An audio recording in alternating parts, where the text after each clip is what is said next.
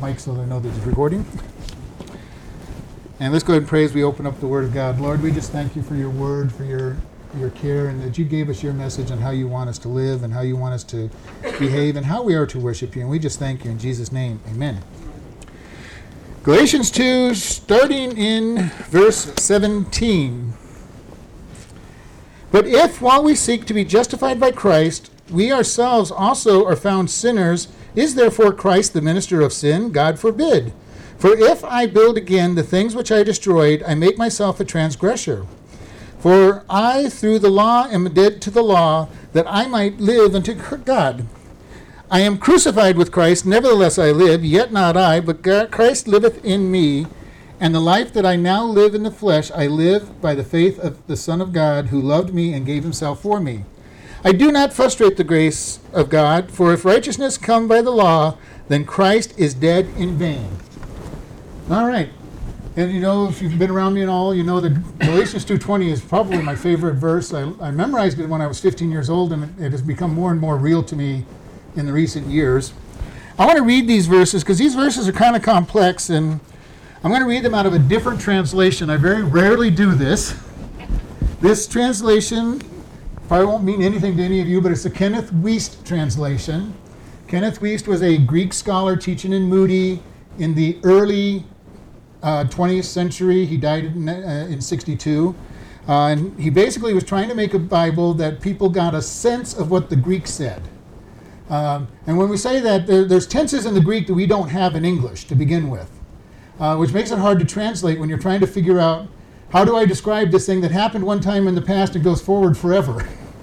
We don't really have a word like tense like that. We have a past tense, a present, and a future in English, which makes English a very hard language to look at the Greek text with. But I just want to read this to you because I found it very interesting.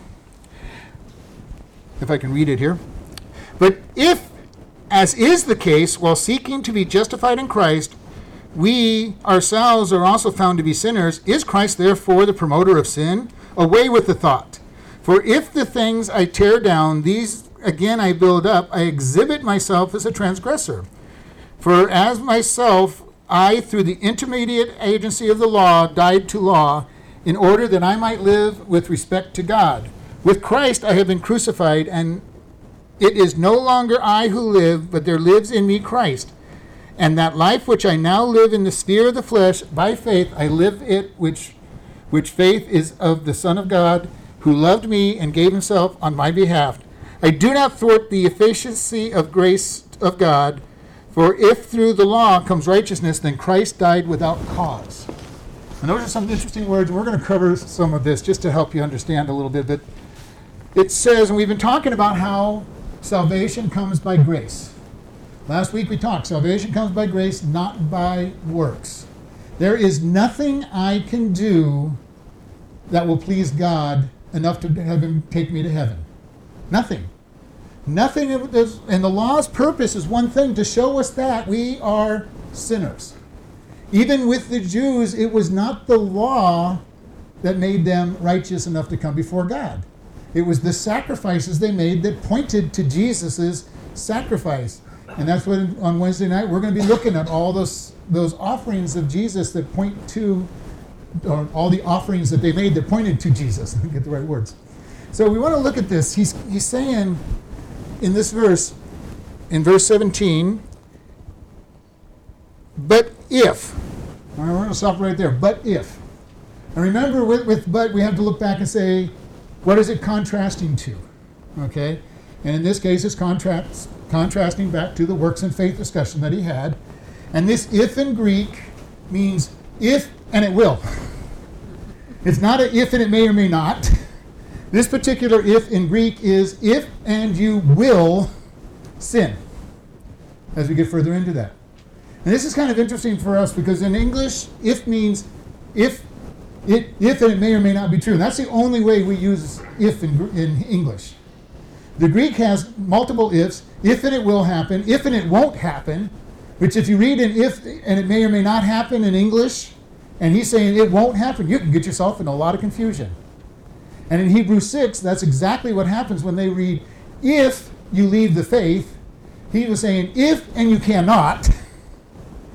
And then people go, well, you can lose your salvation. It says so right there. But in Greek, you have to get into the Greek and see that it is not an if and it may or may not. They have an if that it's if and you may or may not.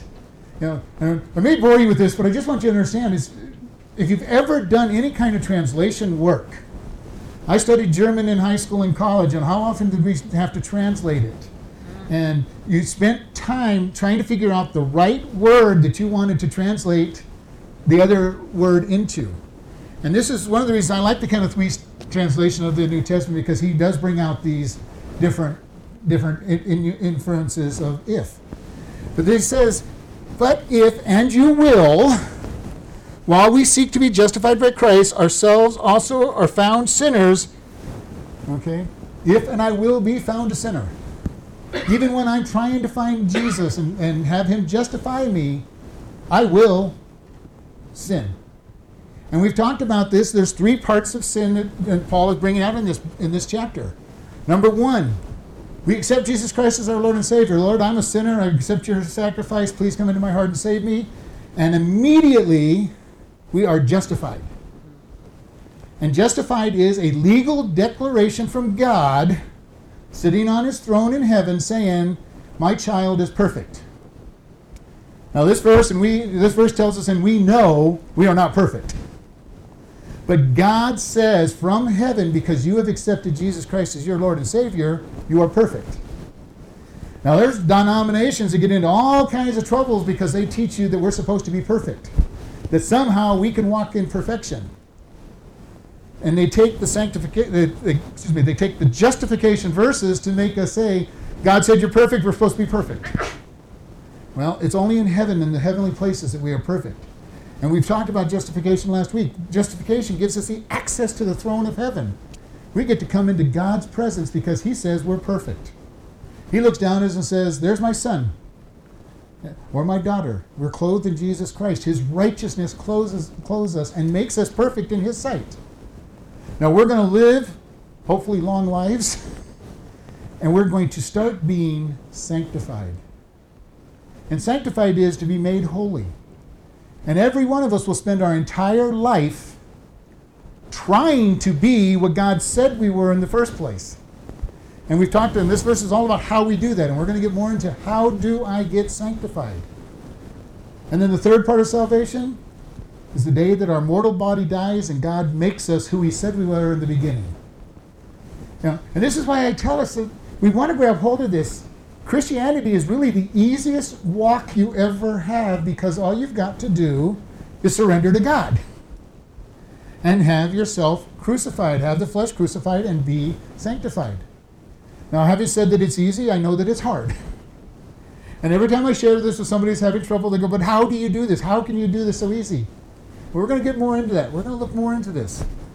But remember, the Judaizers keep coming to Paul everywhere Paul goes, and he says, Paul's only giving you half the message. You've got to follow all these rules to be good, for God to accept you.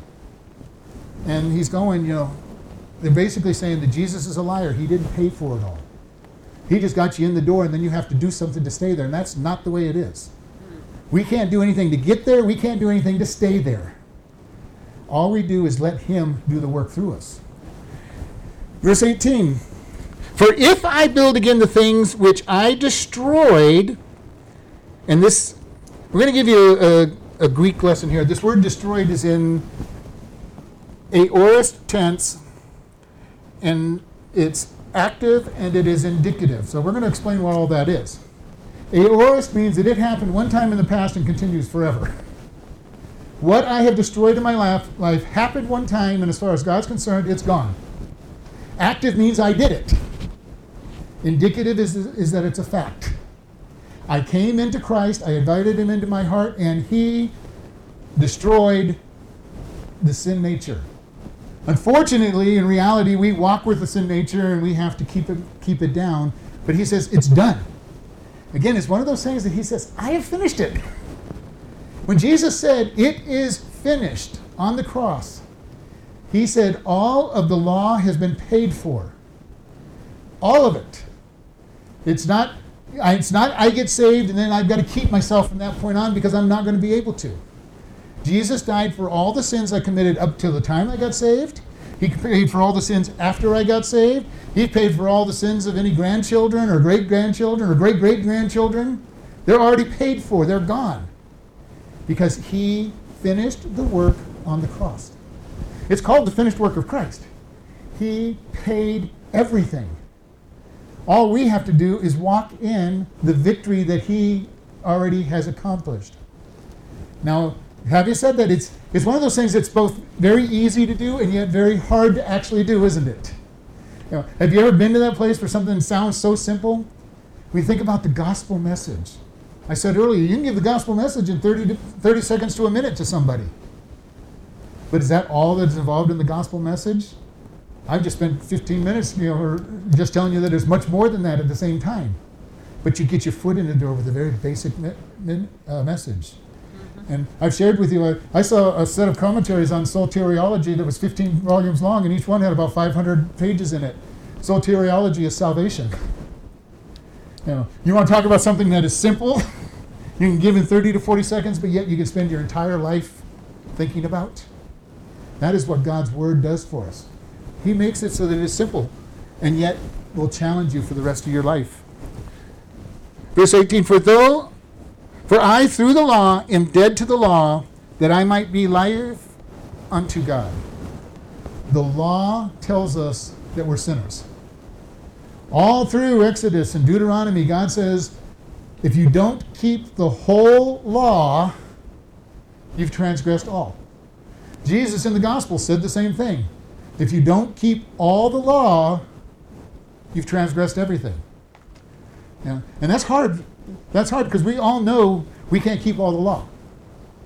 613 laws out there the Jews have counted. I'm not going to argue with them. They've studied it pretty good. They probably know. And we can't even keep God's, what most people call the top 10. You shall honor the Lord your God. You shall have no other idols. You shall not use his name in vain. You shall not steal. You shall not lie. You shall not covet.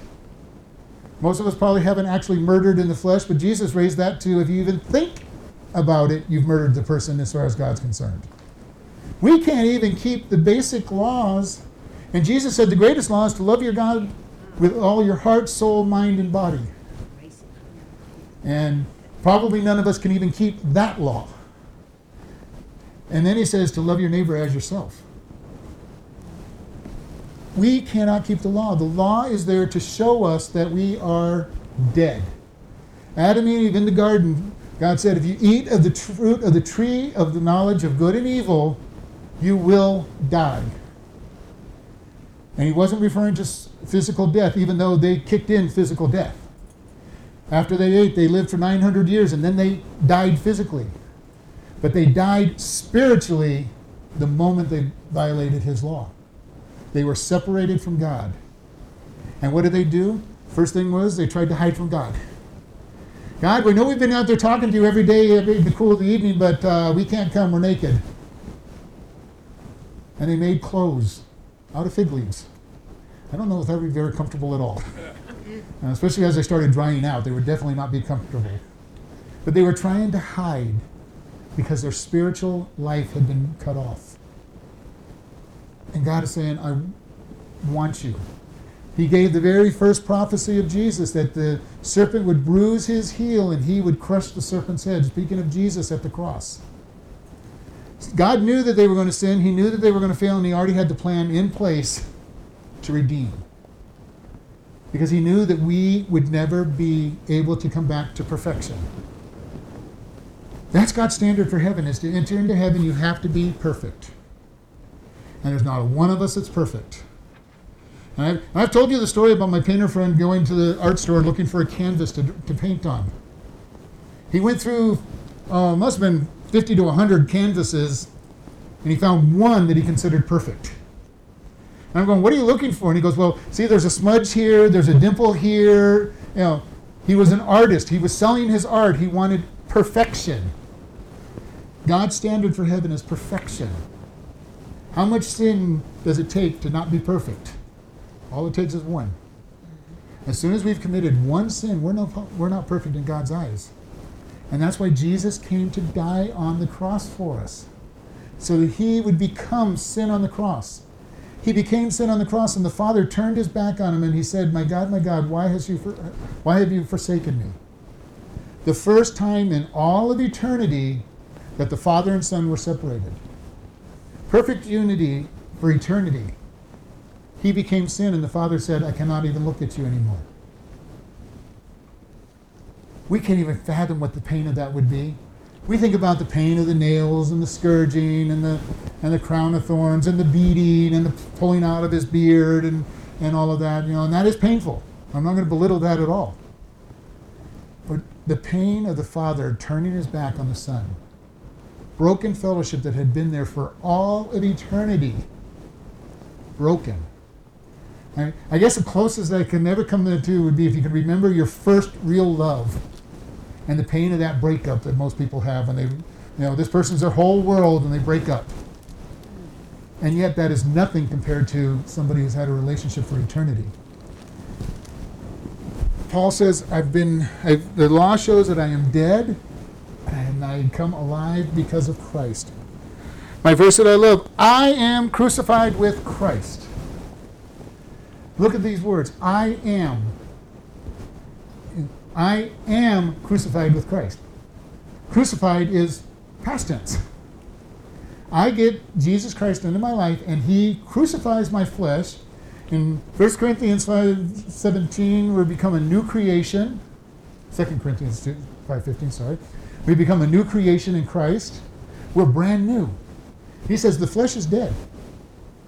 Now, we keep trying to bring the flesh up out of the grave and try to let it live. But God says, I have crucified it. I am crucified. Nevertheless, I live, yet not I, but Christ liveth in me. How do we have victory in our day-to-day walk? I let God crucify my flesh. I keep it crucified, and I let him be my guide. Very easy to say, very hard to do. But again, we've talked about this. Every time we do a spiritual adventure, a spiritual walk, we learn to walk. We're not going to be perfect. We're not going to walk in the crucifixion and the resurrection perfectly from the beginning. We're going to fall flat on our face, as a matter of fact, at the beginning. We're going to keep stumbling. But the more we do it, the better we get at it. And I hope you know what I'm saying, because if you look back over your life, is it easier not to sin in certain areas of your lives today than it was a year ago? If your answer is no, I've got some problems that you need to get together with God and grow and be sanctified. I'm not going to be your judge, but I'm just going to say you need to get together with God. If you look back in your life and say, well, I used to do this, this, and this, and I no longer do it, and I don't even want to do it anymore, you're growing in the walk with Christ and in the crucifixion of that area of your life. Will we ever get to perfection? Nope. We will never get to perfection. Even in all of eternity, we're going to be learning, because God is always going to be greater than we are, because if we could know everything that God knows, we would be God. We will spend all of eternity learning more about God. The good news is, in heaven, we won't forget what we already learned. And there won't be a sin nature to make us fall down flat on our face. It's sad to me sometimes when I think about how much I've forgotten about God. How much I forget, and I go back through my notes, and books, and I go, oh, I know that. I'd forgotten it. And our challenge is to get into his word, get to know him, get to walk with him. Because he says, Paul's saying, I am crucified with Christ, nevertheless I live, yet not I, but I live by the faith of the Son of God, who loved me and gave himself for me. He loved us. He's looking for us to come to him. And he says, I'm there. I just want you to come to me. I want you to love me. I want you to, because I love you. We would not love God if he didn't love us first, because there's no reason for us to. And how oftentimes have you talked to somebody and their picture of God is this great big mean person playing whack-a-mole? You stick your head out of the ground and he whacks it. I know lots of people who believe that's God, just waiting for me to do something wrong so he can smack us over the head. That's not God. God is going to love us. He's going to give us grace. He knows that we're going to fail. He knows that we're going to make mistakes. And he's saying, I just want to pick you up and lift you up. That is God. He's not angry up there. He's not the mean vicious person trying to ruin all of our fun. He's saying, I want you to get to know me. Paul says later on, I want to know Christ and Christ crucified. We want to know God. When we first come to Jesus, we come because, oh God, I don't want to go to hell. Come into my heart and keep me from going to hell. And I have no problem with that being the reason people come to Jesus. But if you've been walking with him 30, 40 years and the only thing you know about him is he's keeping me from hell, we need to get you into God's word. We need to get you to love God, fall in love with God, because God's is not a religion. This is not a religion. We've talked about this. It's not God giving us a whole bunch of rules and say, keep these rules and you'll earn heaven. Because number one, we wouldn't be able to keep the rules. He gave us 613 of them and we can't keep them. He says, I paid for them. Come to me. I'll give you grace. Getting everything from God. Getting everything from him that we don't deserve. Heaven, peace, joy, a relationship with God, a relationship with Jesus. Him indwelling our life, being the one that says, "Walk. This is the way, walk you in it." We want to see him guide us and lead us.